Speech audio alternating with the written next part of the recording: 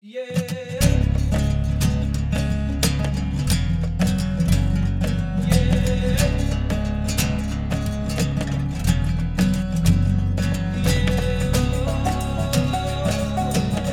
to this week's Into the Wilderness podcast. I have to apologise straight away because Floki the Cocker Spaniel thought he would try and join in our interview, and he was knocking, clanging, he was growling at one point because I think someone tried to deliver something, and he's now in his bed curled up because he's been told off, but I think he's just doing what a Cocker Spaniel does, apart from he has taken to eating rugs like, you know, your front door mats. He's now on number 3. Well, he's killed 2. He's killed 2. You've had to buy number 2. 3, yeah, but he's also killed a rug as well. It's really odd that it only seems to be like carpet-based things that he destroys. So if anyone has any advice other than abandoning them on the side of the road, no, I'm only joking. Then get in touch. Actually, I should just add to that.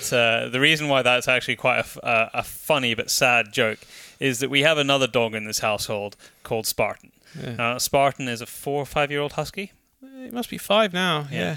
And poor Spartan was actually found on the side of the road by Daryl when he used to work in Glasgow. You can give that the well, I mean that is the.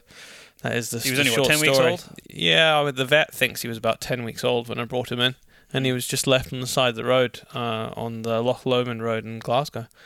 And I took him in and took him to the vet, and they didn't, you do the normal report to the police, but I think it's a very, very common occurrence, especially around big cities, Glasgow, probably Edinburgh as well, for dogs to be left. I mean, you see it all the time. In fact, it was Dunfermline train station, I think it was, that someone just tied up. This is a few months after we found Spartan. Someone just tied up their dog at the train station at the railings and just left it there. Terrible. So it happens a lot. What they reckon might have happened with Spartan is that one of his testicles hadn't dropped, so useless for breeding. Oh, I didn't know that. Yeah, that's why he had to get them chopped off. Yeah.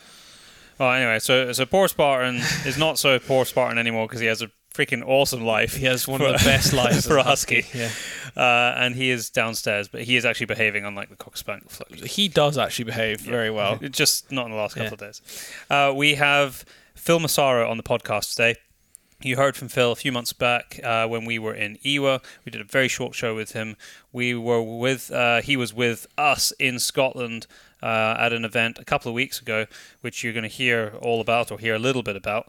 And unfortunately, we didn't have a chance during that event in Blair Athol to do any podcast because it was just rammed from first thing in the morning until the last thing at night. But we did meet a lot of really interesting people, Phil being one of them, who are going to be coming on the podcast. So you'll be hearing the spoils of all the interesting people. Plus the films, plus the pictures. So you will get the full experience, other than actually being there. Yeah, that's the best we can do. It's the best we could do.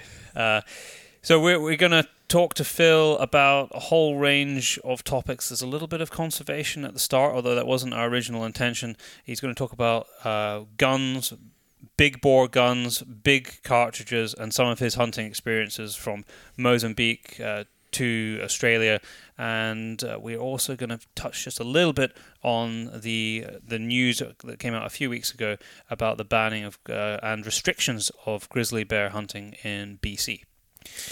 We have competitions to tell you about before we get to all of that. Yeah. And don't go anywhere. Don't skip ahead to the interview because we have a massive announcement in the next couple of minutes. Yeah, we do. So the first thing is we have a winner for the which was from 2 weeks ago, which was the Surefire Ear Defenders and then the Hornady beer mug. And I apologise right now for butchering your name. It's Welsh because you live in Wales, so I'm assuming it's a Welsh name. Llewellyn Harrison. So congratulations, you've won. Please ping us a message. We'll get that stuff sent down to you. We had another competition from 2 weeks before, which was a picture competition. Daryl shortlisted them across social media. On Instagram and Facebook. Exactly, and it was up to all of our great listeners and the people who follow us on social media to decide who won. And the winner by quite a margin was a young lad who, unfortunately, I don't actually know his name, but I know who his father is, so I'm going to tell you that soon. And he's standing there with a shotgun and 2 pheasants, one in each hand. And that won by miles. So congratulations, Sean Porter. It's your young son. So, Sean, you are winning for your son. We've had this before where a father said, so you need to make sure that he gets it. It was a vintage Hornady sign, a reloading sign for a vintage Hornady sign. So congratulations. That's what you've won. Yep. And do we have another competition this week? Well, we do. So for this particular show, as always, a new competition. You may have noticed that and this was Daryl's brainwave off the back of people requesting some of our pictures for desktops for your PC or your laptop. So we have put, right now there's only one, but by the time the show goes out, there should be 3 desktop backgrounds downloadable off our website, thepacebrothers.com. So if you go on there and hit gallery, you will see a drop down that says download, and in there you'll find some nice wallpapers to download. So the competition for this month requires you to take a picture of your computer with our background on it. Or a screenshot of your phone, if it works on your phone. Yeah, and either tag us in it on Instagram or comment underneath the competition or email us. Anyway, as long as we see it so that we can get everybody's name in a list. And then we'll just pick. Yeah, then it's going to be random after that. And you have a chance through that competition to win a CZ polo shirt and a Hornady baseball cap. Not a bad little prize. Nope. So we'll stick those up on social media with the ways that you can enter. As always, please get downloading and please send us the pictures of the desktops. Yep. We have a few little announcements to make on the shop front. We are at the end of our stock. We have 1 mug left, or that might have gone. I'm not entirely sure. There's 1 mug left. 1 mug left. Yeah. There is a handful of T-shirts left. No XLs, no larges. Please check on the website for the sizes that are available. Like Byron just said, we're now running out. Yeah, mediums and smalls. Medium and smalls, so... they're discounted. They're £10 right now. They are. But fear not, there are some even better designs coming out very soon. That's the reason why we've dropped the price. We don't have many left now. We're trying to... we want to kind of clear space because we don't have a massive amount of space for all of the new stuff that's coming. So there's new designs coming, new mugs, car stickers... thermoses, podcast mugs. We're bringing out a lot more products with cool designs. And thank you. Over the last, I think it was a year ago, I think we brought out the first lot of stuff requested by everyone. People were asking for T-shirts and mugs, and we did it. And true to your word, people have been buying. People have been buying, and we've sold out. So it's pretty amazing, and I hope everyone enjoys the new collection of stuff. And we are going to bring some cool little products, unique little things that we use, hopefully, but run up to Christmas. Yeah, that's the plan. Yeah. If we can find time. Yeah. But that is the hope. So, yes, and in case you didn't realise, the shop is also on the website I mentioned earlier, thepacebrothers.com. We are going to be in New Zealand next year, in the first 2 weeks of June, well, maybe a week before, because we might go and see our cousin, for a hunting trip with Joseph Peter of Hard Yards Hunting. He has a lot of great pictures of really quite extreme terrain. It's making me slightly afraid already. So go and check out him on Facebook and on Instagram. I had the first conversation with him a few days ago about what the trip's going to look like. I think there's going to be a lot of walking, maybe 5 to 10 days, walking a massive loop around and hunting as we go. It's going to be epic, and as we get more details of what that trip's going to look like, we will tell all of our listeners.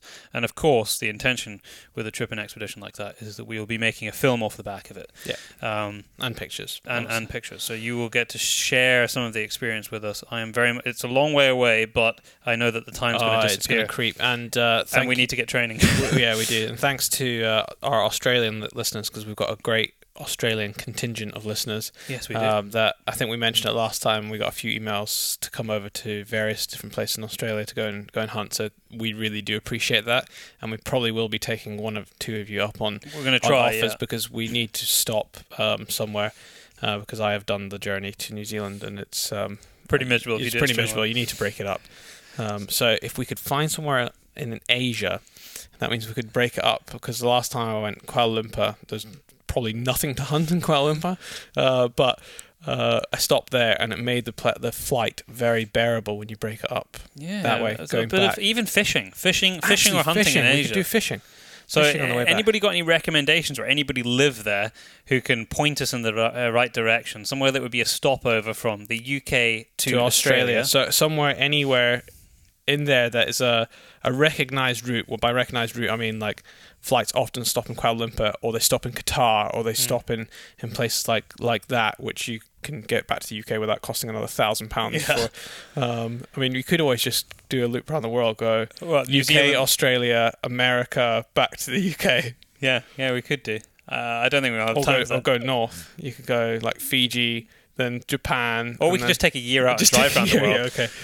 yeah, okay. Let's make it something that has the possibility of happening. Yeah. So somewhere between the UK and Australia, let us know what you're thinking so that we can. Yeah, it's Stop on the any way. good suggestions would be good. You know what? The Middle East does actually have some bloody good hunting in it, and is actually a reasonable stop. Yeah. Well, we'll see what people come up Yeah. with, and then We don't have that many listeners out in the Middle East. no, we don't. So we They're need all to try and change that. they're all expats. They're all expats, or they are working out there, like on a rotation. So we will see what happens. I'm very much looking forward to that, and we have some other trips coming up soon, but we can't tell you about them, I'm afraid. But we will when we get back from them. However, we have one very, very big announcement. And as far as I know, this is going to be the first time it has ever been run in the UK. This happens a lot in the States, probably more than anywhere else in the world, in America and Canada. Not really so big in Europe, and certainly not in the UK.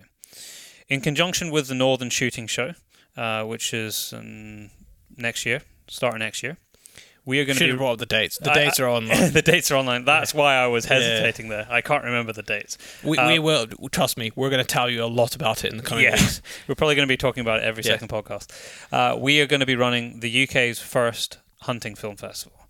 It is called the DNA Hunting Film Festival. DNA, as in it's in us, our DNA, standing for Discover New Adventure. So the Discover New Adventure DNA Hunting Film Festival. If you follow us on social media or the Northern Shooting Show, you will have seen a teaser go out a couple of days before this podcast that just showed the DNA Hunting Film Festival logo. And as this podcast goes out, we'll be putting all the stuff on it on social media. So the deal with this is we want to encourage people to make film, but make film that tells stories. We're going to have a whole list of criteria and what we're really looking for, but the core of it is going to be stories. Yes, we want things to look nice. We want people to take the time to make things, try and make it look cinematic, but we don't want to exclude people by kit. Yeah. If you can tell a great story, do not worry how you've managed to capture it. I've seen some incredible things, admittedly done by very good videographers, done on an iPhone. Mm-hmm. Because they've taken the time to plan shots, and it's incredible what they've been able to do. But they have edited it. But that's they have that's graded being it. smart. That's being very smart. So it really is, with the way technology is now, open to everybody. There's going to be two categories. There's going to be an amateur category and a professional category. We will define these, but basically, amateur, you can't do any paid work for videography. And for the professionals, if you do any paid work, you can enter that. The prizes are quite... We're entering a lot of films in the amateur category ourselves. I'm joking. We are running it. We will not be entering any films of our own. No, we won't. Maybe one of ours will show, but it will not be entered. No, I don't think that would be fair, considering that we're judging it. No, exactly. Well, we won't be the only people judging it, I have to not say. be. We're going to put together a great panel who haven't decided yet and let everybody know. So we'll have the cinematic eye, in a way. Yeah. Cover the film side of things, so we can critique the way the film is made. And but we're gonna we know enough people across the industry, well-known people, that I'm sure we'll be able to get them on board to help judge. The prize that we've managed to sort, thanks to Robert at Blaser Sporting down in based down south, is a Sauer rifle and Minox binoculars. So for the professional category, you will have the chance to win a Sauer rifle. The winner of that whole category will win a Sauer rifle, and we will tell you which one very soon. There will be other prizes for runners-up and other shortlisted films as well. So most people will probably end up getting something, I imagine. I would hope so. Yeah, something. And sorry, I should just say, Minox binoculars is what you'll win in the amateur. In the amateur, yeah. And on top of that, as well as winning, your film, if you win, will be shown on the big screen, which I've just been told is even bigger. The screen is even bigger than it was last year. I don't know how that's possible.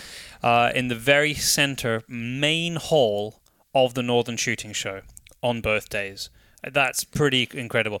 Both films, so the amateur and both films will be shown, and there will be a prize presentation at the Northern Shooting Show. Yes, on the Blaser stand. Yeah. So it's never been done before. There have been online film festivals, but to be a proper film festival, you actually have to show the films in a hard setting, in a place. Yeah, it needs to be a proper presentation, and there needs to be a screening. It has to be a screening of the film that people can all come to. So both films will be screened, and the shortlisted. What we'll do prior to announcing the actual winners is we will put together sort of the best clips of all of the shortlisted films, and they'll all show as a trailer before the winner. So even if you don't win but you get shortlisted, you will have some of your footage up on screen. All the details will be online, but I can tell you now, you'll need a trailer and your main film. Everything will need to be done with that, but there'll be a lot more details in the coming weeks. But now we're just letting you know that it's a way to begin, and people can start thinking about their ideas or films they've made in the last year. Mm-hmm. Well, that's the other thing, is that it needs to be. We want it to be fairly current, so we would like people to have filmed it in the last 18 months. Yeah. But we'll put those criteria down, and of course we're right at the start, really, of the hunting season. The red rut is just about to start. All the bird seasons are opening. There's hunting all around the world right now. So it's the perfect time. If you haven't done it before, this is even, especially with the amateur category, about encouraging people to do it for the first time and tell your story. Mm-hmm. Here's the opportunity. Here's the incentive to do it. Did we say we were going to have an international category? No, it's going to be open to everyone. So this is not just for people in the UK, although we would love people from our home country to be the bulk of. You need to up your game. There's some impressive people around the world doing some very incredible things at an amateur level. Yes, no, Daryl is absolutely right. But to all of our listeners on the podcast from around the planet, this is going to be open to you. There will be a small fee to enter. This is to cover administration, basically. A lot of time and effort goes into putting on these things, not just from ourselves, but from Northern Shooting Show as well. So between the two of us, well, I say the two of us, I mean Pace Productions, me and my brother, and the Northern Shooting Show, we obviously need to be able to afford to do this. Mm-hmm. But also, it is most definitely worth your while, because the prizes they're worth a lot of money. Yeah. we're going to tell you exactly what they're worth once we once we know exactly what models we're going to be giving away. Yeah. So that's it. You're about to hear from Phil. We kick straight into it. It's I just wish I'd had longer with him, because I really enjoy talking to Phil, and I'm sure we're going to be speaking to him. He's going to come on again, and we are going to the States at some point. We keep saying this, but it is happening, because the hunting film tour is on, and the dates are going to be announced shortly. I was just speaking to Gary just 2 days ago, and we were trying to work out which showing in the hunting film tour that are. This is separate to our thing, hunting film tour. This is for the film In Search of Reverence, and it's going round the United States and I believe Canada for 12 months. Yeah, from August to August. August to July. And it gets shown all around the countries in cinemas all over the place, and our film is one of a few films that is being shown at the films, and we are going to go to one of the screenings, and it's more likely going to be the United States that we're going to, because we have other things we want to go see. Gary reckoned that one of a good screening for us to go to would be the one in Idaho, or one of the ones in Idaho. I don't know if they have multiple screenings. So do we have any listeners in Idaho? we probably do. So we would appreciate it very much if you are an Idaho listener. Ping us a message, because we are going to go to Montana as well. We have to, because we've got people we need to go and see there. Yeah. But I think that is. I think that's it. We've talked about a lot of travel around the world. I don't know when we're going to find time to do it all. Don't forget, as always, that this podcast is supported and sponsored by the Scottish Association for Country Sports. Phil, thank you for joining us on the Into the Wilderness podcast. You are not new for this podcast. We had you on when we met you in Ewa quite a few months back now, and we have just spent a quite marvellous couple of days with you in Blair Athol, along with a whole bunch of other journalists on a rather special trip. Tell our listeners a little bit about that. Give them an overview of what we were doing up there in the Highlands. Mark Newton and Simon Barr and I have been friends for quite some time. And I was at the Dallas Safari Club show last January. And Mark was showing me the new Rigby rifles, and he kind of winks at me and pulls me behind the booth. And he goes, "I want to show you something that hasn't been out yet." I'm like, "Okay." And he pulled out one of the first Highland Stalkers, and I picked it up, and I just, look, I'm a connoisseur of fine rifles, and especially older styled rifles. I really have a passion about that. And I looked at him and I said, "Buddy, you've got a guaranteed winner here." I said, it's right. The lines are perfect. It's right where it needs to be. Price point that's affordable, could become a family heirloom, blah, blah, blah, blah, blah. And he asked me, he said, "Could you come to Scotland with me in September to hunt a red stag?" And it took me a half a nanosecond to go, "Yeah, I'm open." So, we all got together. We had a wonderful tour of the Rigby shop and their gun making facility behind it. I learned a lot about what goes into, the hand finishing of the Rigby rifles. But, from there, we got on the Caledonian Sleeper and woke up in Blair Athol to the sound of bagpipes on what was actually one of the prettiest estates I've ever seen in my life. I got to tell you, a kid coming from a very poor background, deer hunting was everything to me as a younger man. And I've definitely got the Africa bug. While I respect Europe, don't get me wrong, I love to travel in Europe. I'm an Italian, or of Italian descent. And, I've traced my family's history and roots and been there. I never really gave a lot of thought to hunting in Europe, but I'm hooked. The Scottish Highlands have a certain addictive quality to them, both as we all experience together, those traditions. Ronnie Hepburn was our stalker. He was in his 60s, and this guy was just a walking machine. But I don't know if you drink the water and it gets in your blood or what the deal is. It was a fantastic experience with no holds barred. The Blair Athol Castle experience was wonderful. To be in the hills among the heather and the grass and the Garin ponies and those views, weather changing every 15 minutes, and even the midgies. I have to give props to the midgies because they're part of the experience. I can't believe that you've given the midgies credit for your experience. I'm sitting here just 2 weeks out of the hunt looking at my wife going, "I'd go back next year." I'm sure, you guys are native, so maybe it doesn't have the same allure to you, but, I could see it in your face. It was a very, very special experience. That was your first time in Scotland, wasn't it? Yes, it was. And, if you've got to, get your feet wet, as they say, that's a hell of a way to do it. Just before we come off this, because we could literally talk about an hour just on that trip, and I'm sure we're going to cover it again at some point. Using a Garin to take a stag off the hill. There'll be a lot of people who listen to this podcast who are hunters and stalkers and have probably shot a lot of deer, but quite a small number of people have probably had the privilege of using a pony. What is that experience like, and what does it add to it, Phil? Well, it was essentially a 2-day hunt for me. I got my stag on the first day, and we actually used an Argo to get it out. But for me, the pressure was off. At that point in time, I went with Mike Scobie and Mark Newton, and we had the ponies in the hills. So I had no pressure as a shooter. I just got to sit back and soak it in.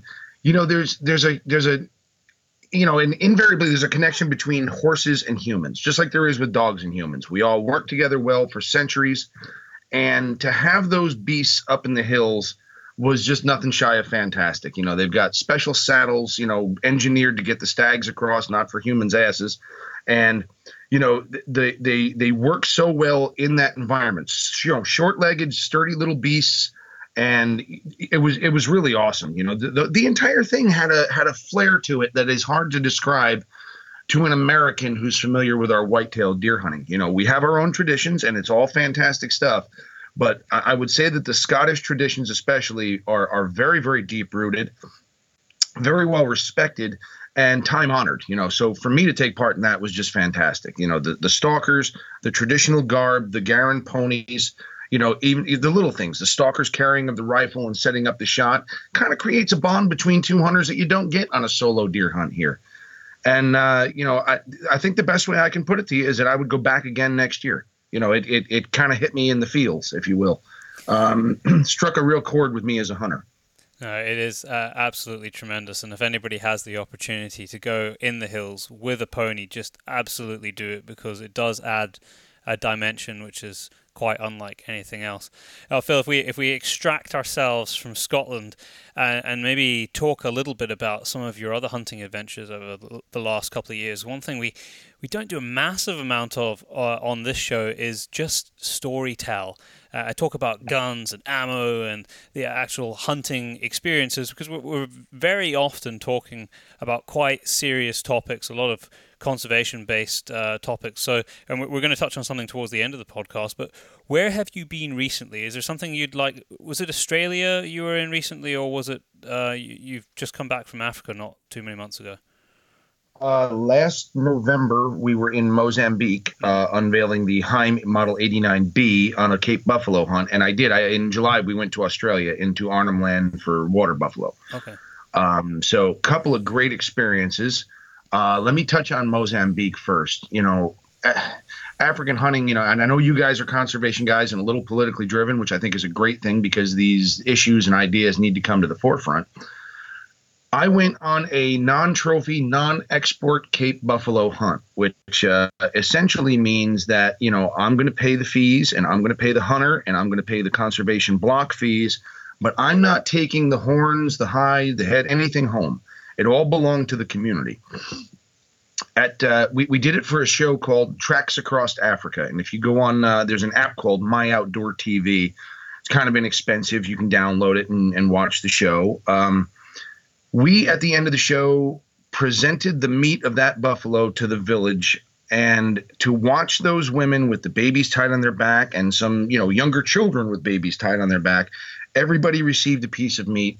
Everybody's family was fed. You know, it was providing protein to a protein-starved environment, and I'll be honest, it felt really good to me. You know, and there's the usual, you know, accusations. Oh, he's a trophy hunter. He just shot it for the head. And that wasn't the case. You know, we took a respectable head in the fact that it was an old bull. You know, he was past his prime. You know, horns worn smooth, just 100 years old. And, you know, he's going to die. The lions are going to get him, or old age is going to get him. And we took him and we utilized his meat, which was fantastic. So, you know, for me as a writer, as a hunter, and someone like you guys who want to spread the message, that felt really good. You know, did I do it, you know, for the good of the people? Well, that's half the thing. First and foremost, I'm a hunter and I like hunting, and I'm not going to excuse that fact or try and hide it or be ashamed of it in any way, shape, or form. But, you know, I will say that, you know, with the arrangement that Mark Haldane of Zambezi Delta Safaris has in Kutata 11, he provides, I think it's 40 buffalo and 80 reed buck to these communities. And the anti-poaching that he does has brought his buffalo herd from 2,900 animals, I think it was a decade ago, up to 30,000. So you've got a win-win situation. You know, you've got a healthy herd of animals. You've got a population of humans that are native, not only employed by Mark in that block, but, you know, these people are fed well. They don't need to go poaching. It's just handled properly. And, you know, for me, that was an eye opener. So, you know, if I can get you guys a link to that, I will. And if you want to, you know, comment on it in the future, I think that was one of those points that, you know, it's really hard for anybody to argue with. And, you know, well, they say, well, you know, hunting's cruel. But when was the last time you gave, 800 pounds of meat to a village? Yeah, I'll look that one up, actually, because I've got the My Outdoor TV app, so I will go. Is it up to watch now, Phil? I believe so, yes. Cool. Yes, it ran last season, so it should be. It was season 13. I'm not sure of the episode, 4 or 5 or something like that. I'll definitely go check that. I know Is there a 3-month trial right now or something? there's quite a lot. There's of quite a few. No, there is a 3-month trial. Yeah, if you sign up watch. now with My Outdoor TV, you'll get a 3-month trial. I'm not sure if it's UK only, but it's just launched in the UK, as many people might have heard on the news. Yeah. So yeah, everyone go check that out. I'm going to go watch that episode. I know what you were saying there, Phil. That Mark Haldane there, he's done some fantastic work, and the anti-poaching efforts that are basically funded by hunting there is quite staggering, and on a scale that doesn't really get done by the government. No. Well, you see, again, you've got that double-edged sword. The government doesn't have the financial resources to do that level of anti-poaching. Now, Mark is almost a zealot about it, and he's shown me enough snare wire to fence in a farm, and he's shown me gin traps that he has so many gin traps he's actually using them as reinforcing steel when he pours concrete, which is a scary thought. When your professional hunter says you put your feet exactly in my footprints because this could be it's a rather unsettling feeling. But he's got he's got a helicopter. Funded by Dallas Safari Club, who is a huge backer in this thing. DSC is so pro, anti-poaching that they help out with an immense amount of money. So he's got the little helicopter. He's got a squad of motorcycles and guys who really know how to do it well. We were there filming for the TV show, and they'd picked up a couple of poachers. You see the guy maybe, put up a fight or whatever the case may be, but they had him in custody and took him to the powers that be. And, look, it's good for the game. It's good for the people. It's a win-win situation. And, when it comes to African animals, cuddly animals aren't supposed to be killed, I suppose you could say, in the eyes of the anti-hunter. Nobody ever complained about a hyena being shot or a crocodile being shot. But, God forbid you shoot a lion and it's like, oh, that's cute. And Disney had one, so we can't do that.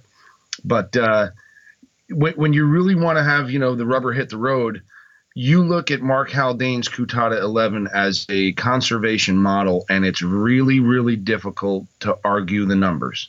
Numbers don't lie. Facts don't lie. The game is back. The Renamo-Frelimo conflict has been quelled, at least for the time being, and the game has come back to the point where when you go out on those Zambezi floodplains, you'll see herds of buffalo approaching 1,000 animals, which is something I've never seen. Staggering. Been a lot of years since I've seen those kind of numbers. I'm chuckling to myself here, Phil, because I said before you went to talk about your trip to Mozambique, so we're going to storytell and talk about guns and stuff here, but immediately it's been dragged, and I don't actually believe it was intentionally by you, an amazing conservation story, and I think that just shows to people this is not the intention of this conversation. Right? We're just talking and giving people a bit of insight into what you get up to, but immediately that is where we've ended up, and that's fantastic.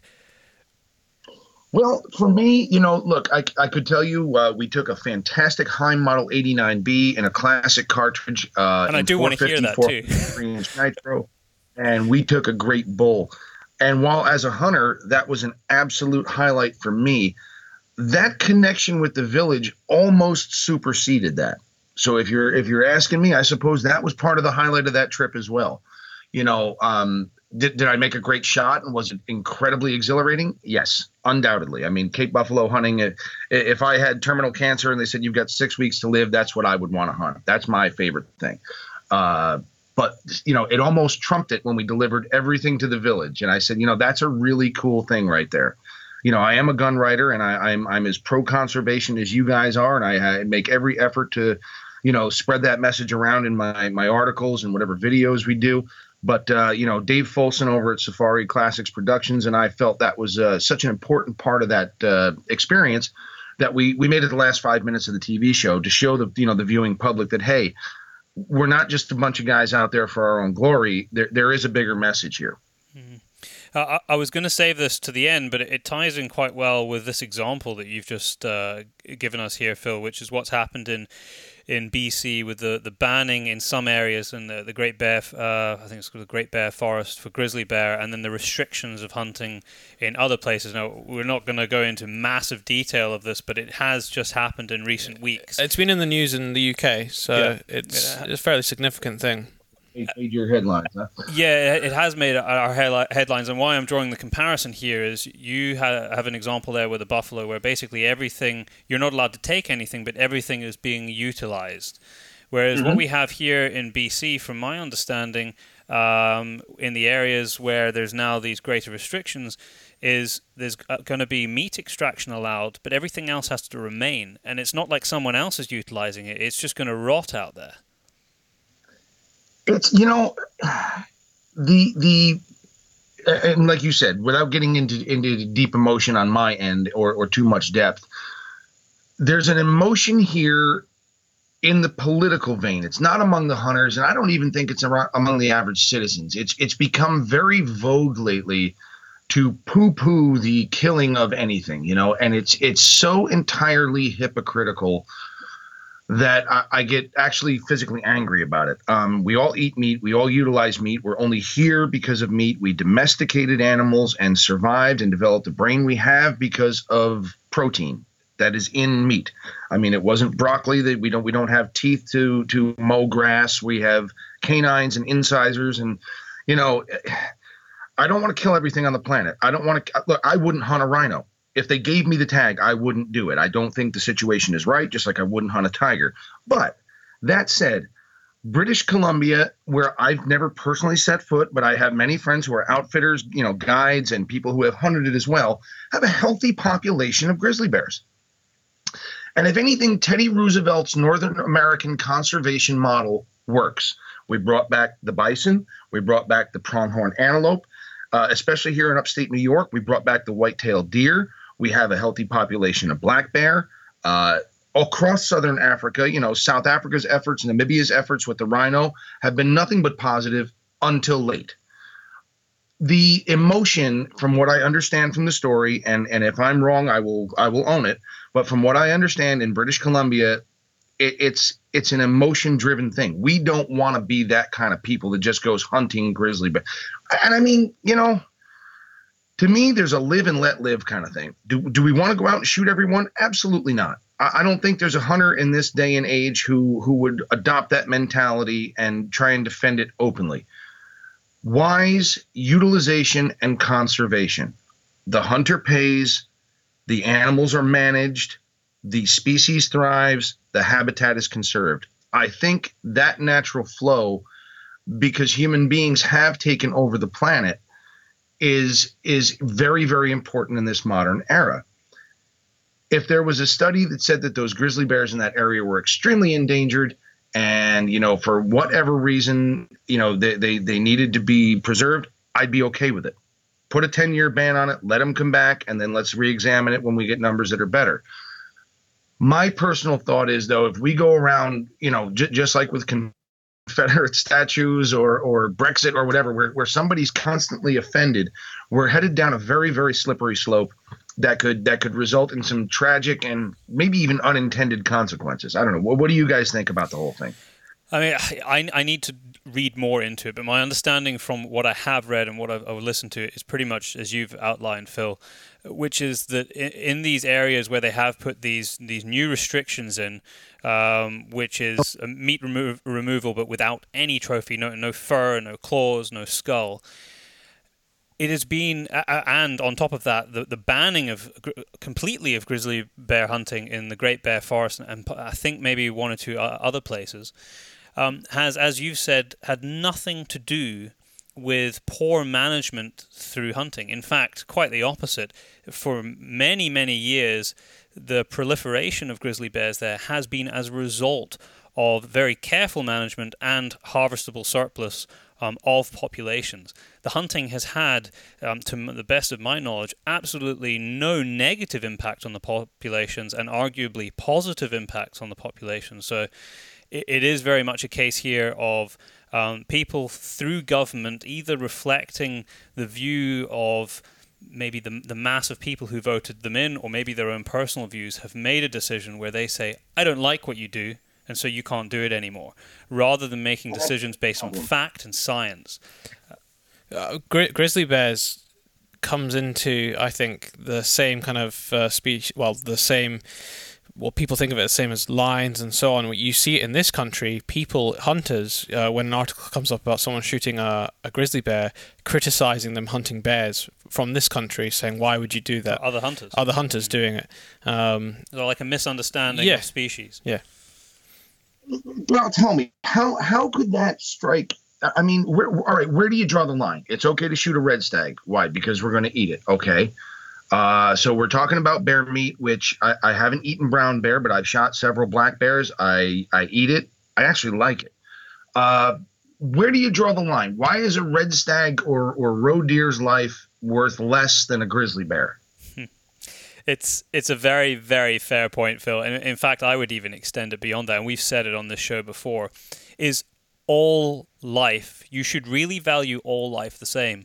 And this is where we come into arguments, or we provide a basis for defense when you're having discussions with people who might not eat meat, whether that be vegans or vegetarians, and they're criticizing what you do as a hunter or a meat eater. And you say to them, well, just think what has died to put your food on the table. Now, that might not be a bird or a deer, but just think of insects. Okay, they're tiny, but the masses of insects that are killed globally to provide food, why should we care about those less than we care about a grizzly bear or an elephant? Think about bees as pollinators. I mean, that's an incredibly important story. Insects, some could argue, are actually way more important than some of our larger land species. For our survival. Our survival. Wasps, bees, certain other species that... Sea life? Sea life, then you've got spiders and so on. The list goes on and on and on of how the importance of insects. Yeah, so I agree with you, Phil. There is this distortion. And fish. Fish is a big one because for some reason people just have a fish is not in the same category as a chicken or a cow or anything like that. But the bottom line is, fish has a very hard time of it in our. If I'm not talking about farmed fish here, I'm talking about wild fish, has a really hard time right now. Take something by the hook and drag it to shore by its face. Yeah. I probably shouldn't say that because I want to ban that next. But the quick dispatching of an animal becomes you heathen you. I don't know. Look, there's two definite facts. We as a species, the human beings, aren't going to become any less any point in time soon. We have to agree on that. I mean, we're not going to wipe ourselves out. What we are going to have to do, though, is to use what space we have left wisely. Now, I took a lot of flack for hunting an elephant in Zimbabwe. It was on the borders of Hwange National Park, where there's a definite overpopulation. But 3 tons of elephant meat went to that village. And this particular elephant was a problem. He destroyed a corn crop. But I'm not going to lie. I wanted to hunt an elephant. I wanted that experience. But I made damn sure that the entire elephant was utilized. Getting back to your point about farming and a vegan or vegetarian lifestyle, I don't begrudge anybody eating anything they want. Mm-hmm. If that makes you feel better or that diet works out for you, so be it. But do realize, I've grown up in fruit farms my entire life here in the Hudson Valley of New York. The state issues nuisance deer permits because they damage the trees to the farmers, and they'll go out and they'll kill a great amount of deer just to protect that fruit crop. Yep. So we're right back to it. Is your vegan vegetarian lifestyle helping wildlife? Yeah, For me, it's an honesty thing. Be honest about our personal impacts, and that means really thinking through the process.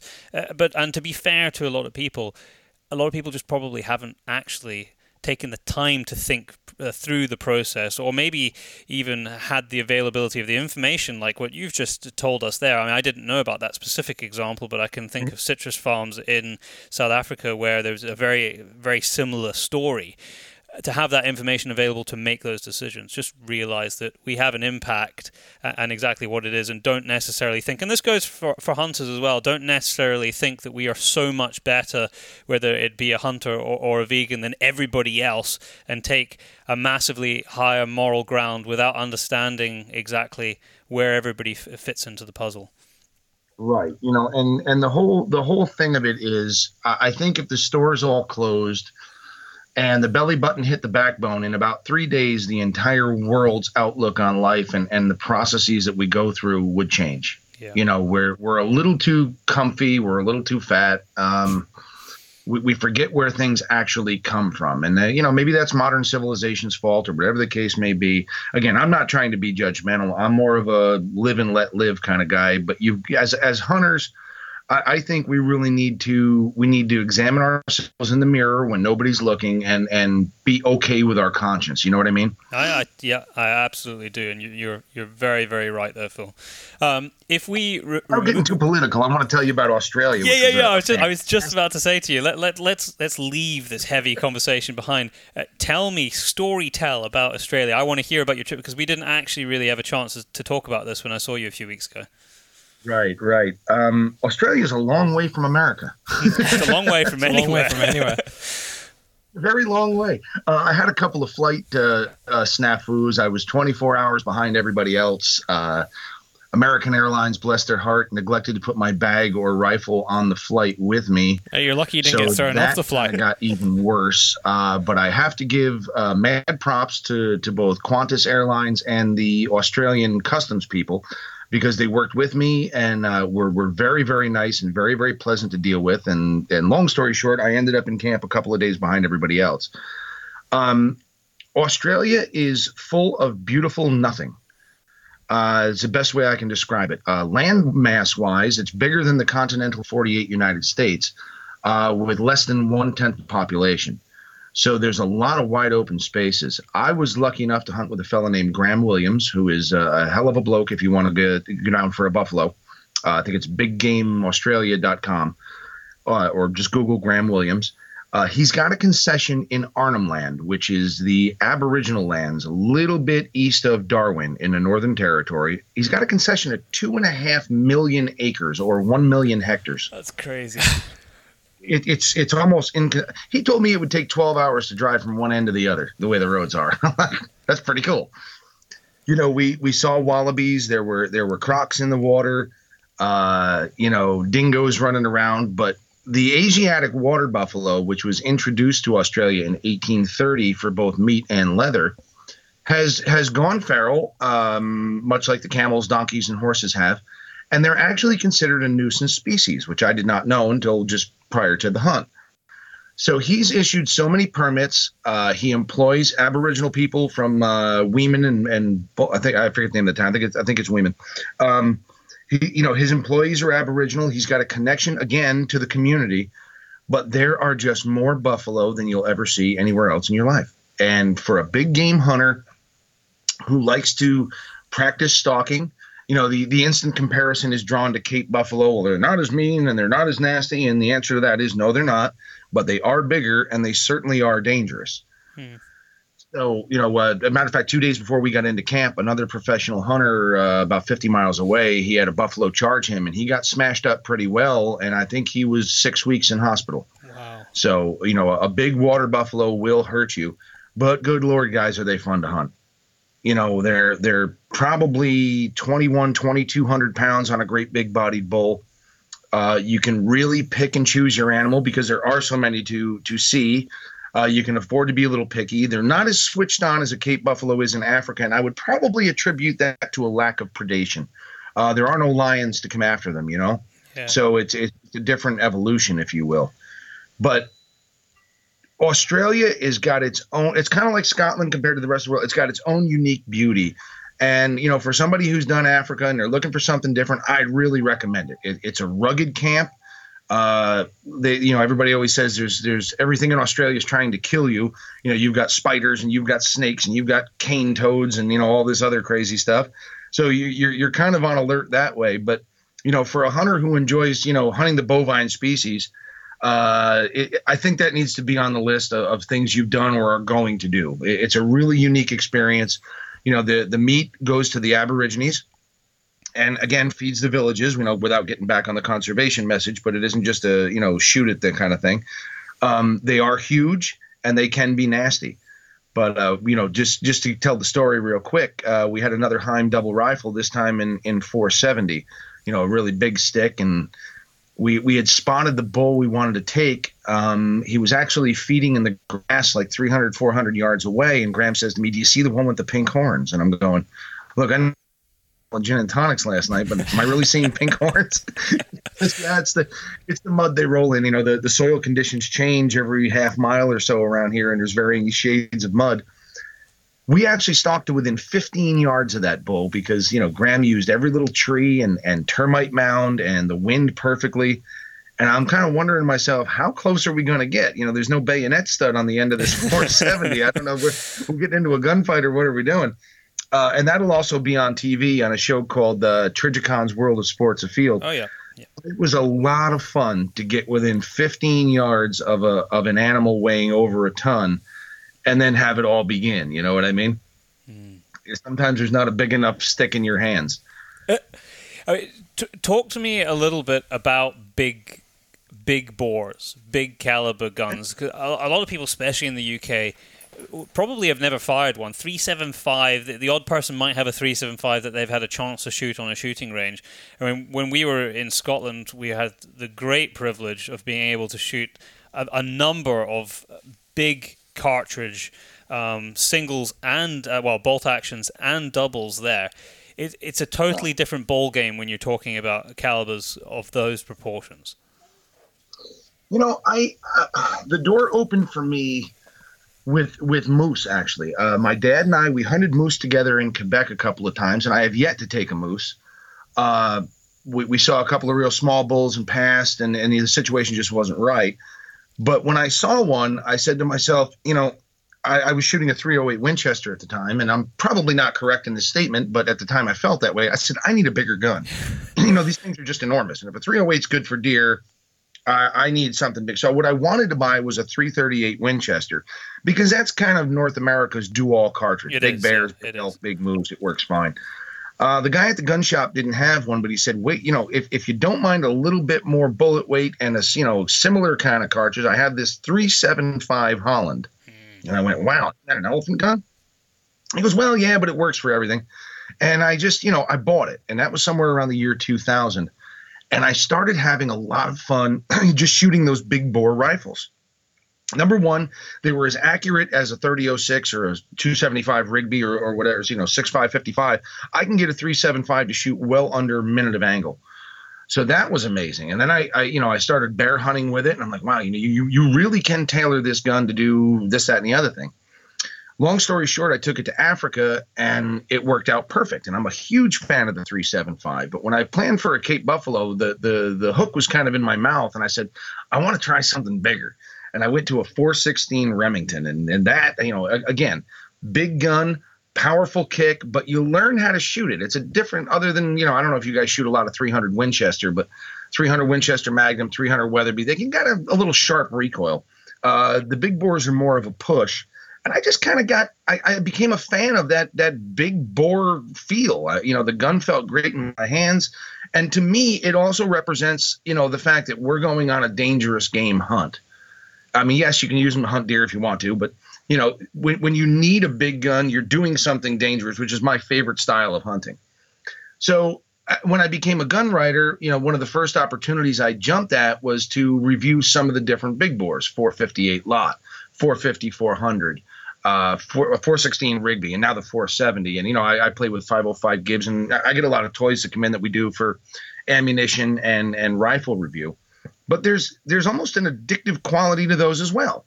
You think about it, it's like, oh my God, this thing's going to knock me over. And both Byron and Daryl, you were there. You saw that, Rachel Carey was shooting the 470. My wife was shooting the 350 Rigby. Women can shoot them.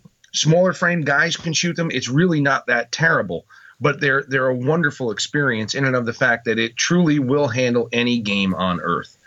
So, when you get up into that class of a Cape Buffalo in thick bush, or a huge-bodied water buffalo in Australia, or an elephant anywhere on the continent, which can just rip you to pieces, and if it falls on you, you'll probably be dead.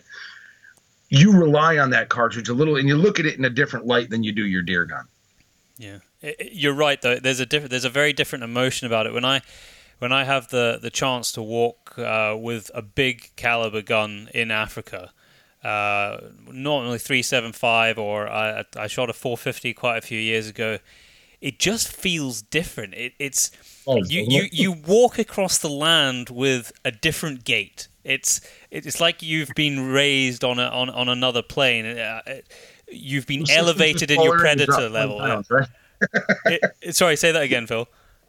I said you're 6 inches taller and you drop 20 pounds. Exactly. You like kind of walk. Man. You kind of walk with your chest out, and it's a strange thing. You have to experience it, and it's it's like nothing you experience with anything below sort of 375. That 375 is kind of the entry for that. I don't even get that feeling with like a 9.3. For those people who like guns and cartridges and stuff, they'll appreciate what I'm saying. Bolt action and double rifle, Phil, as a sort of, as we get towards the end of this, it is one of those great debates. If you're going to go dangerous game hunting, do you take a bolt action? Do you take a double rifle? A lot of the cartridges or similar cartridges are available in both, so that's not always the consideration as to what can I shoot through it. You've had a chance to use both quite extensively. What's your kind of view on it? It's a loaded question, and it's one that's been going on for 100 years, and it'll probably be going on 100 years from now. Both have their flaws, both have their benefits. And I can put it probably simplest this way. Nothing has a faster second shot than a double rifle, but the bolt action has a faster third shot. Mm-hmm. I think that the double rifle limits the range.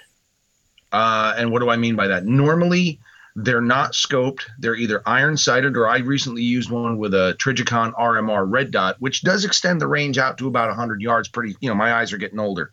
A little bit easier than iron sights do.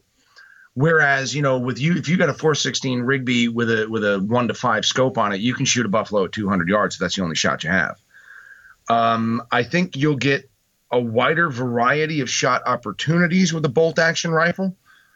But when the chips are down and the excrement has hit the oscillator, if you will, and you're following up a wounded animal, God forbid, in thick bush, or you're hunting in the Zambezi Valley for elephant, that immediate second shot in a handy iron-sighted rifle really shows the value of the double rifle.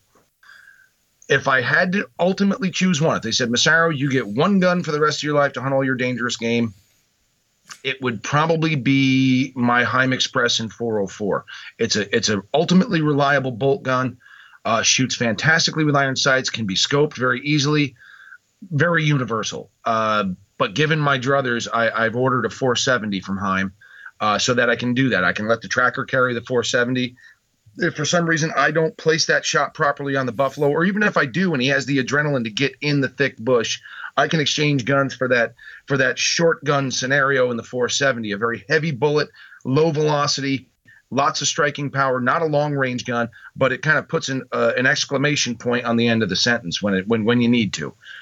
So, there's a certain, as we saw in Scotland when Mark brought out that beautiful old doll's head 470 Rigby, there's a certain mystique and romance to a double rifle that is irrefutable and will never go away. They're beautiful.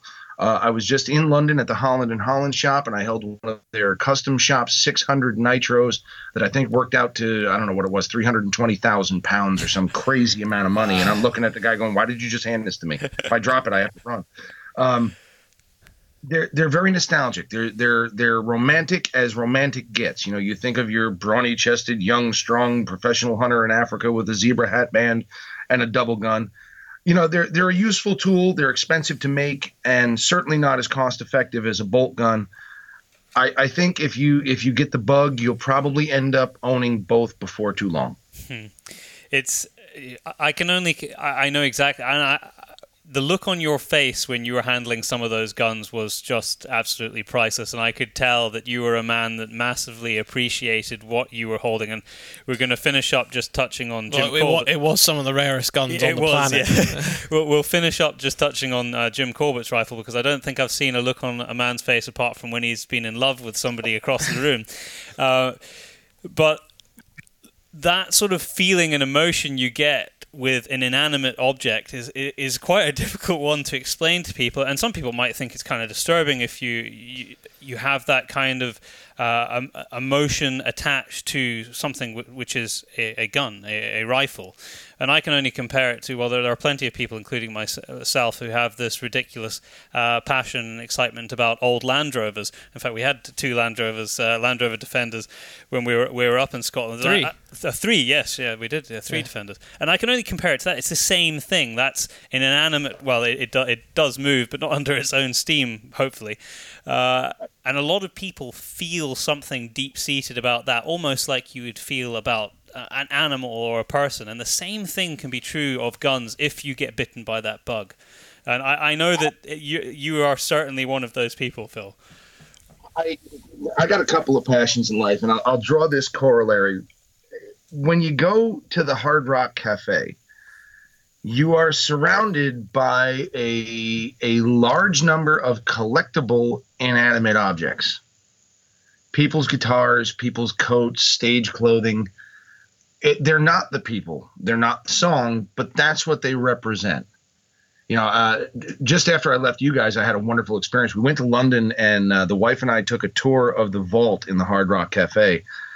And the curator, you know, was showing me all the various, you know, wonderful, wonderful vintage instruments. Duane Allman's guitar. And I don't know what kind of music you guys are into, but for me, that's my other passion.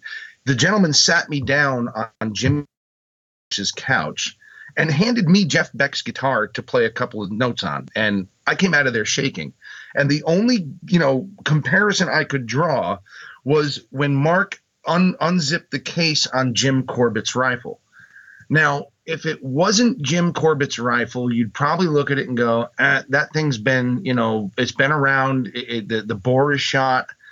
There's no bluing left. The stock is worn. It's dinged. It's not a high value gun. But when you, or at least for me, who has spent, you know, the last 30 years reading the stories of adventure from India and Africa and the, you know, Europe and the North American continent, you realize what that gun has done.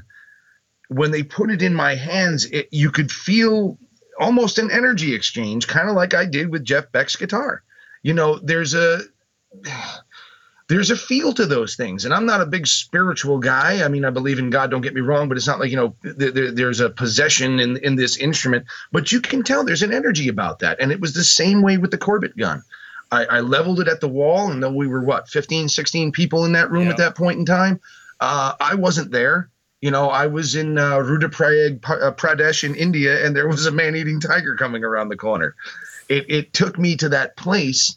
And, you know, when we were at the range the next day, you know, shooting a century-old 350 Rigby Magnum takedown or a Doll's Head, you know, 470 or one of those 450 Nitros that are probably over 100 years old, I can only imagine, you know, the people throughout history who have held that, the things they've done with it, maybe the dreams they had, or, you know, the hardships they faced. And to me, that's where it all comes together. You know, I'm a very nostalgic guy when it comes to hunting. And, you know, I can see you guys are too. We all embrace those Scottish traditions. You know, we're come together as a decent people, as respectable, responsible hunters, because we want that connection with history. It's a means of embracing our forefathers, but bringing it into the present. And I think touching those guns and using them, and Mark Newton, if you're listening, thank you for that experience. I think it was very important for everybody there, because it's not just a mass produce. It's not a wrench, you know. It is a tool, but it's so much more than that.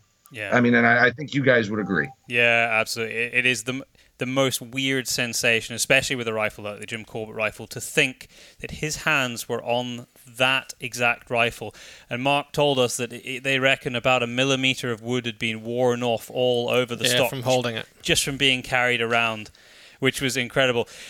Just to tie in to what you've just said, Phil, and to finish up this podcast, I literally just wrote this in an article last night, I think, which was one thing that it wasn't in an article. I penned it for an Instagram post today, which was that when you get, whether it be an old rifle or you look at some of the more modern rifle, it doesn't just have to be a Rigby. Obviously, we've been talking about Rigby because that was the trip that we were on. But any rifle where there's a bit of hand craftsmanship involved at a higher level, a lovely piece of wood, something that you're not going to just swap out for another gun when you get bored of it, something that you're going to pass down. It does carry that history through the generations. And I think it's kind of sad that we live in a hunting world now, in a community where, and I think it's especially true in the States, maybe even more so than here, where our rifles and our guns have become a little bit of a disposable commodity. You buy a cheapish gun with a plastic stock, or even an expensive gun with a plastic stock, but are those rifles, those synthetic stocked stainless steel rifles, going to be there in 3 generations? I would suggest not, but a rifle like a Highland stock or like a highly finished CZ, which you can get from their custom shop, might very well be, and it carries a history through generations. And I think that's sad that we're losing that. I think it's a double-edged sword there. And this is my own recommendation. I keep a journal, a handwritten journal of my hunting exploits, even the silly things I do in my backyard if I saw nothing. I want future generations to know that the gun they inherited, they can read about in great-grandpa's journals at some point in time. And I don't necessarily think that if it's a synthetic stainless gun, it is soulless. A lot of things, we do live in a disposable world, you're right, but I think it's what you do with them. And that's no slight to a good CZ or a good Rigby, because there's something hand-touched about that where it becomes a more desirable family heirloom, perhaps. But I'll leave it at this. My dad is a young man, fresh out of the U.S. Army, couldn't afford to buy a really expensive rifle, so he bought a cheap Mossberg Model 100A in .308, plastic trigger guard, pressed deer on the side, kind of cheesy from the late 60s. And while he owns some fantastic and beautiful rifles, I've told him, I said, Dad, when you're sitting down and you want to leave something to somebody, I don't want the house. I'm not looking for any of that. I said, what I would like, though, is your rifle, and not for the value of the rifle. It's what you did with it. Yeah. Okay. So I think you can make a soulless looking rifle into a very precious object. I think it's what we do with it and how we document things. That said, obviously the higher end, fancier stuff like the Rigby Highland Stalker has a prestige all unto itself, just looking at it. So, but that said, I think it's our actions that will live on more than the actual inanimate object. But what the inanimate object represents is those actions. Yeah, no, I think that was a very fair point and counter to what I said there to finish up this podcast.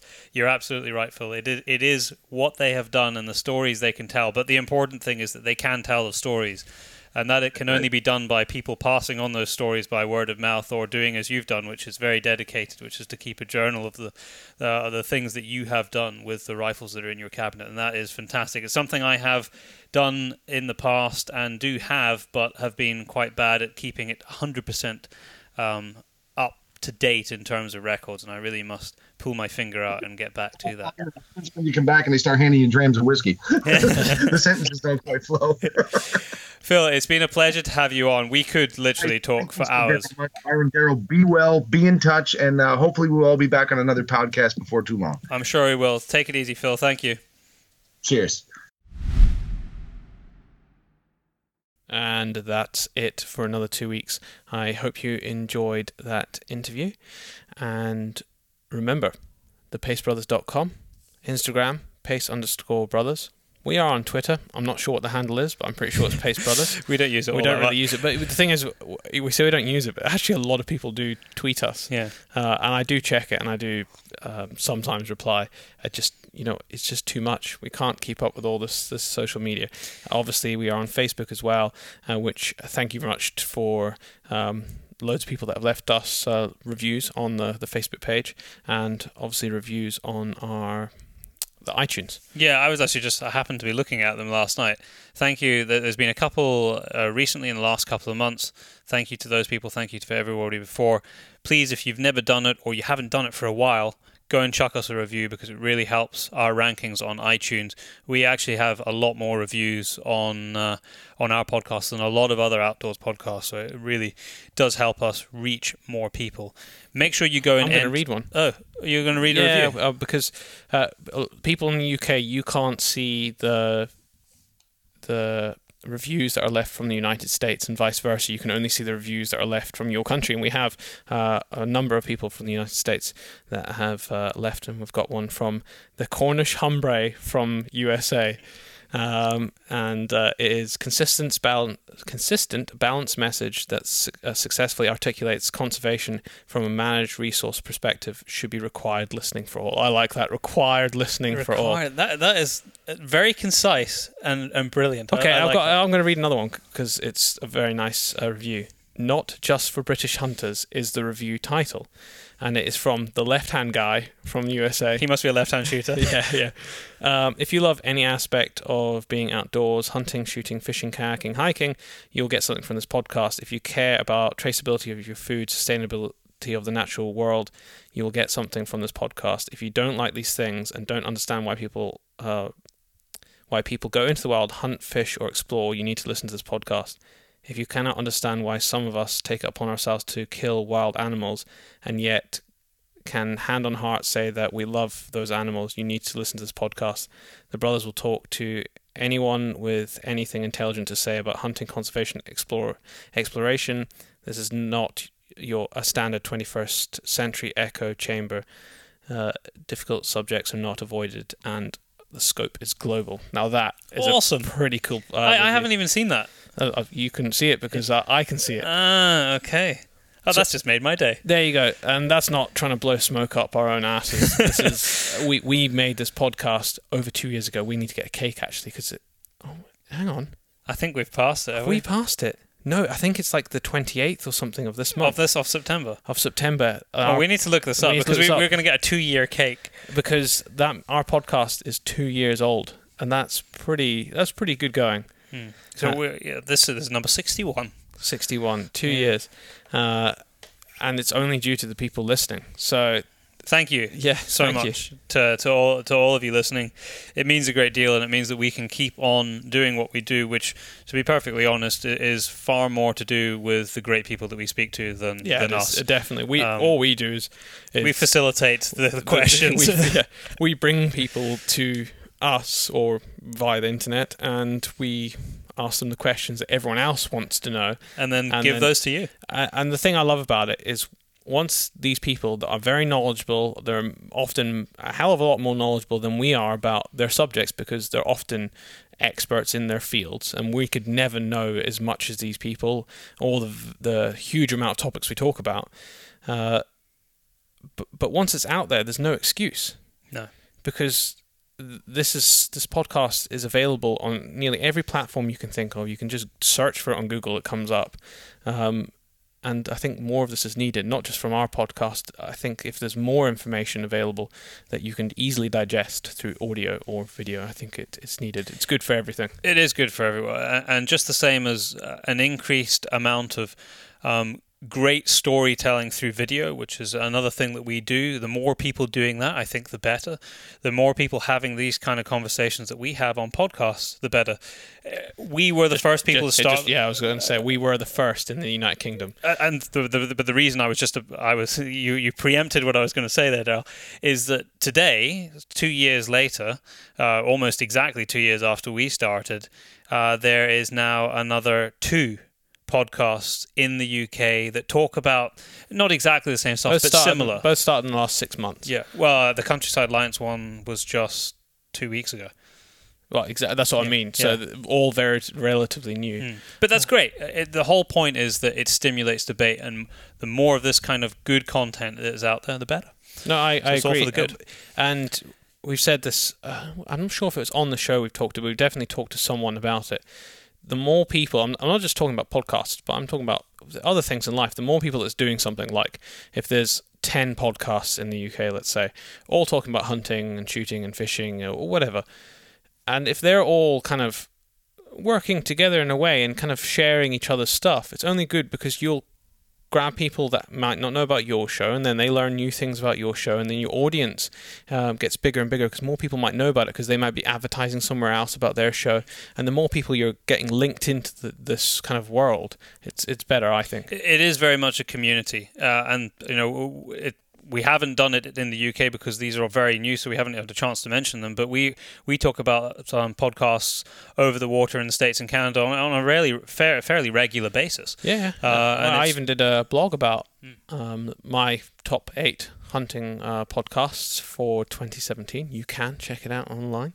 And some of them are the top ones, the ones you would expect to be there. Joe Rogan, I mean, he's not just a hunting podcast, but he is a hunter actually. Yeah.